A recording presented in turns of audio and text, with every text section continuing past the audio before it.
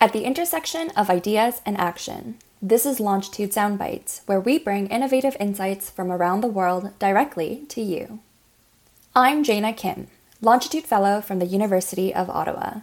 Today's episode features highlights from a conversation I shared with Carrie Benja, the U.S. Markets and Regional Communications Leader for IBM Americas. Carrie is also a shipmate of the Mayflower Autonomous Ships IBM Marketing and Communications crew, also known as the Mayflower, which we explored for our Imagination series to learn about the roles of individuals and their experiences that brought it to fruition. As a law student, I was especially interested to hear about the communications-related logistics and teamwork behind launching a project as innovative and unpredictable as the Mayflower. But first, we started our conversation with how Carrie discovered her interest in English and journalism.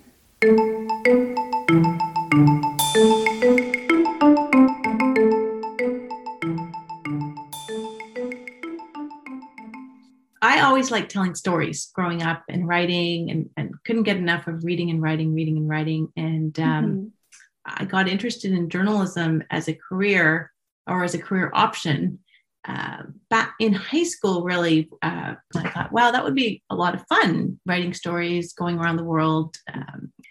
So I went to Carleton for journalism, did a double major, journalism and English. And when I came out, I ended up getting a job in public relations and communications with Corel Corporation.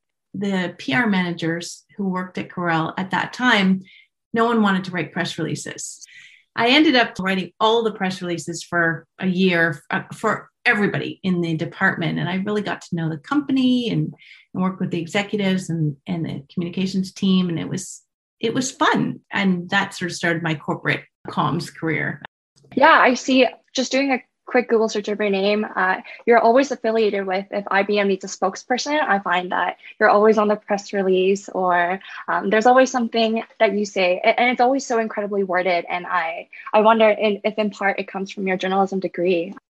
I think the journalism degree has really helped in communications. At Carleton especially, fantastic journalism program. And they taught us, they give us the skills, I think, initially to synthesize content and get the content prepared in a way that a publication would want to see it. And that has helped on the reverse side, being in communications, understanding what journalists are looking for and their needs and trying to kind of meet in the middle with the corporate statements we do provide or the corporate materials we do provide, because at the end, they're trying to do a job and create a story. And I maybe have an old-fashioned view of communications, but part of my view about communications is it's our job to help them shape that story. Yeah. Would you mind telling us a bit about your role as a UX journal communication? Like what are some of the responsibilities and what do you do really on a day-to-day basis? Some of the responsibilities on a day-to-day would include a lot of reading and observing what's going on in the market, seeing, if something is becoming an issue in one area or another, whether we want to pitch something in there, whether we don't. Reaching out to journalists, having coffee chats with journalists, working with my team, just putting plans in place, kind of looking ahead the next couple of months, what campaign work we've got. IBM Communications focuses on 5 different communications campaigns. All of our activity falls under AI, hybrid cloud, business growth, good tech, which would include our skills development and education initiatives, and then quantum and innovation. So I take a look at the materials that come from the corporate teams and then see what would apply into our area of the market, which is US markets and regional communications. So we take a slice of the US that where our top clients are headquartered and where the largest number of our employees live and work as well. And we focus on those areas. So we pitch journalists, we write op-eds, the whole gamut of external communication. How do you approach challenges or any conflicts that arise within your team? Because I can't imagine it's easy leading a big group of people. It isn't. Everybody thinks they want to become a manager and then they realize once they become a manager that it actually is tough. It requires work and it requires an investment in people, right? And it requires someone to actually care about the people you work with and want to help them grow and achieve success in their careers as well.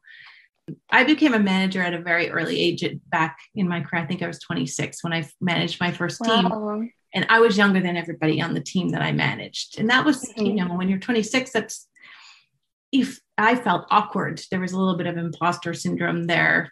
How could I at 26 manage people who are older than me? And I think just by being myself and being authentic and really genuinely interested in the people that I work with has helped along the way. In terms of challenges, I'm a fairly laid back person. So I really focus with my team on empowerment, because that's how I like to work, making sure they're empowered, they have what they need to do their jobs, and they can easily do their jobs. And having a fun environment too, from a team perspective. That said, there's always challenges, right? Whether that's on the personnel side or whether that's on the business side. And I learned a long time ago not to make too much of a fuss about challenges. You just have to kind of step back, put yourself in someone else's shoes, be willing to learn and to listen and to find a common solution to the challenge. And sometimes most challenges become opportunities along the way. You can usually twist them and lead to a positive outcome. So you're also part of the Promare Mayflower Autonomous Ship project. So there would be no ship without the technical crew of scientists, engineers, programmers. But without marketing communications, the world certainly wouldn't know about the Mayflower as well we do. Especially, I think the Uncharted episodes, they were so cinematic. It was like watching a mini Netflix episode, but also so informative and learning not only about the technology, but the struggles and the success. Would you mind telling us sort of how you got involved with the Mayflower project and maybe what your role is? Sure. This is interesting because about 2 years ago, and this ties into my regional role, part of what I do on the regional side is I look into the regions, places like Atlanta or Austin or Raleigh, and look for local stories or local things that we can tie into. So I was doing that, and I was looking at some content that our Systems University had put in place in Atlanta. So I was going through the agenda of the Systems University, and there was this session on Mayflower Autonomous Ship. And I stopped and I thought, well, that's neat. So I went into the session and pulled it out. And at the time, IBM had just started getting involved with the group from a very focused area of our business. Our systems team and hardware team was involved. So I looked at that. I started talking with the project lead who was in France, and we got to talking. We got connected to the Promare team and built out kind of a little narrative or overview for our corporate team, our content and corporate storytelling team, because I thought this story had a lot of potential. And the corporate team picked it up, and the UK team, we had a chief storyteller, Jonathan Batty, over with the UK team. He picked up the project and started to frame it out as we went along. So it is truly, the Mayflower project represents, I would say, the best of IBM, because along the way it has grown from what was maybe perceived as a system story. Now it's an AI story, it's a weather company story, it's an edge computing story, and it showcases the best of our technology, but not just the best of the technology, the best of our people. Because what started as something that might have been maybe just UK, US, actually has people working on it from Poland, from Canada, from all around the world. This group of people have come together who are like-minded and passionate about the project and have built it that way. Did you have any interest or prior knowledge about ocean research, or were you just like, I see potential and it was just the right time at the right place? Right time at the right place. I saw the potential for the story to be more than it was, and to tell the story early. At first, when I first brought it up, we were met with a bit of resistance, I have to say, because people said, well, let's just wait till the ship makes its voyage and then we'll talk about it when it's successful.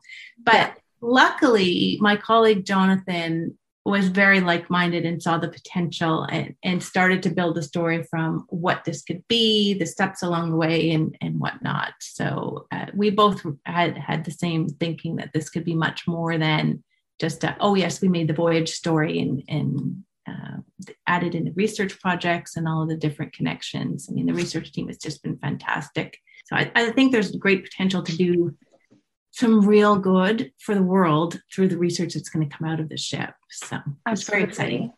So I'm currently a first-year law student at the University of Ottawa, and I come from a music background. So I'm not really knowledgeable in the law yet, but it is my aim to learn, and a passion of mine is environmental law. And so the Mayflower project really resonates with me in terms of what it can do. So it really sounds like you kind of took a chance. You heard about the Mayflower, you saw its potential, and if you were met with resistance, you still believed in that potential. And I think that's really remarkable to hear, because a lot of people, including myself nowadays, are very risk averse. And, if we don't see something definitive, we tend to hesitate away from it. So is that something you draw from your past personal experience? Is this some philosophy you have for yourself?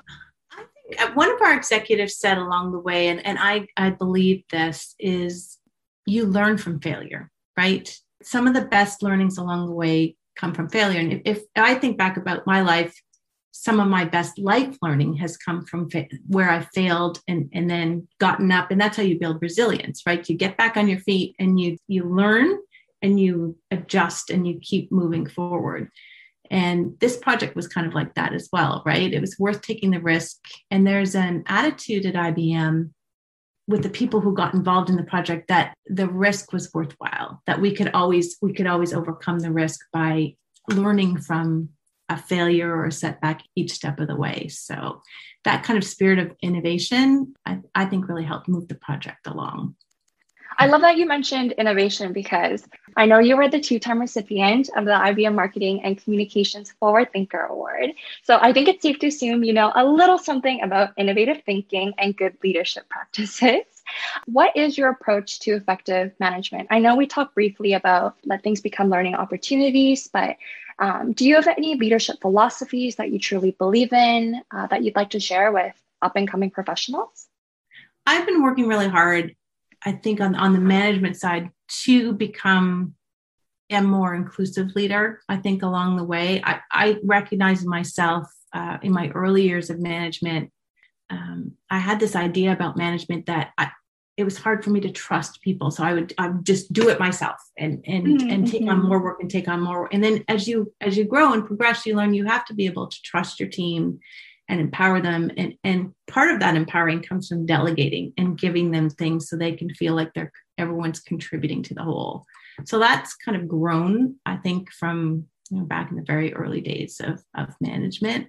And you learn along the way that success doesn't come from individuals; it does come from teams. I played sports, a lot of team sports in high school and then beyond high school. I have a set of girlfriends that we still get together now who I played volleyball with for 20 years. From all being sort of that connective tissue on a team sport team, you can kind of take that same philosophy into the business world. And that is what makes a successful team is everybody's doing their part and you pull on everybody's strengths, and everybody has different strengths, right? That can contribute to that equation and then progress together. And if you can get that right on a team, then you can do wonderful things. Great storytelling is very crucial, obviously, to catching the attention of readers, especially nowadays when everything is so readily available online. I guess in terms of creativity, do you believe it's innate or it can be learned? And my second follow-up question to that is, how important do you think creativity is for the modern professional and students of today? I think creativity is critically important, and we need to actually build in our schedules because everybody's busy and things are coming at you 24/7, which doesn't leave a lot of time just to step back and take the thinking time that's required to be creative. So you've got to give yourself that, right? And if you can't give yourself that, then build it into your schedule. And I'm a big fan of what they call deep thinking and deep work without distraction, so that each day you carve out a portion of your schedule where you can actually get into something without having text messages and social media or emails and put that all aside and actually go deep on a project or an initiative. I think you get better work that way.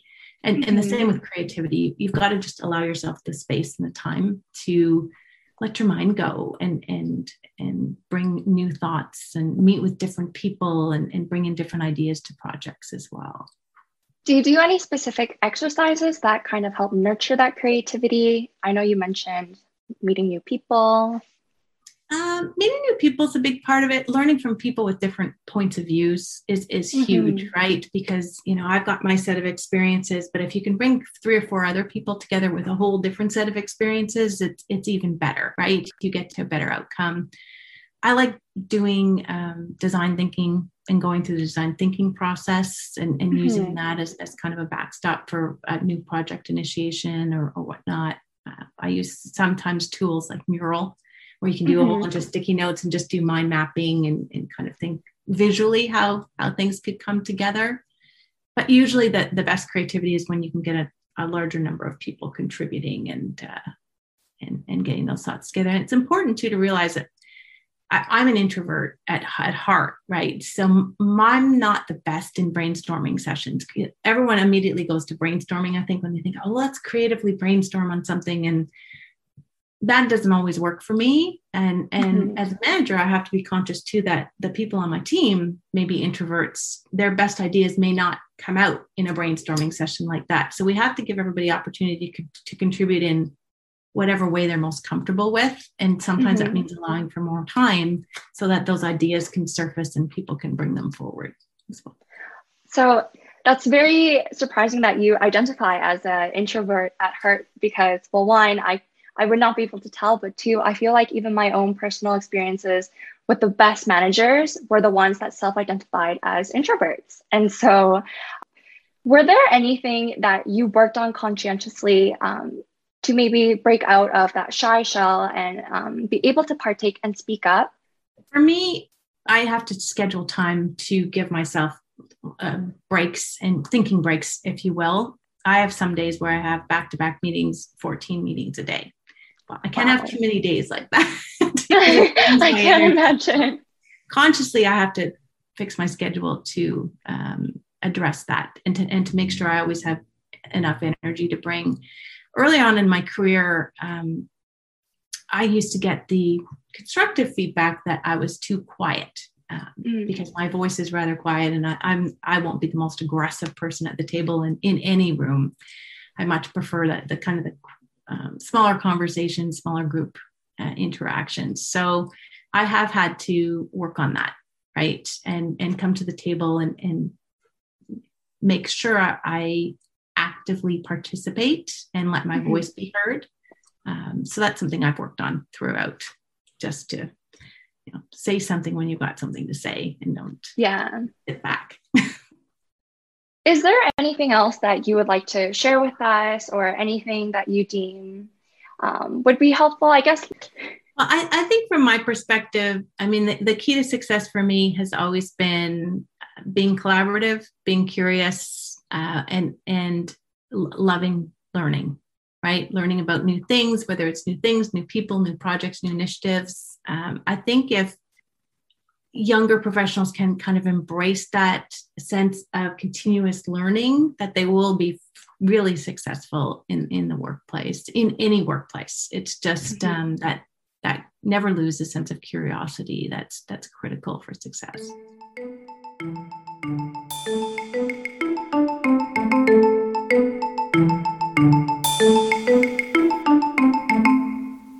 Are you a young professional or post-secondary student that can relate to my worries of being the most perfect version of myself at all times? I've been tempted to invent time travel to jump forward into the future and bypass the journey getting there. That's why I'm extra grateful Carrie highlighted for us today the importance of learning from failure. Getting back up when you fall down is more important than focusing on never falling down in the first place. The more we get back up, we'll build resilience, grit, and both are invaluable tools to have on the pathways to one's personal definition of success. Don't forget to draw inspiration and learn from the people around you, as Carrie reminds us to, and the power of collaboration. You can look to the Mayflower Autonomous Ship for exemplary teamwork. Also, I'll definitely be taking Carrie's sage advice with me into the hallways of law school.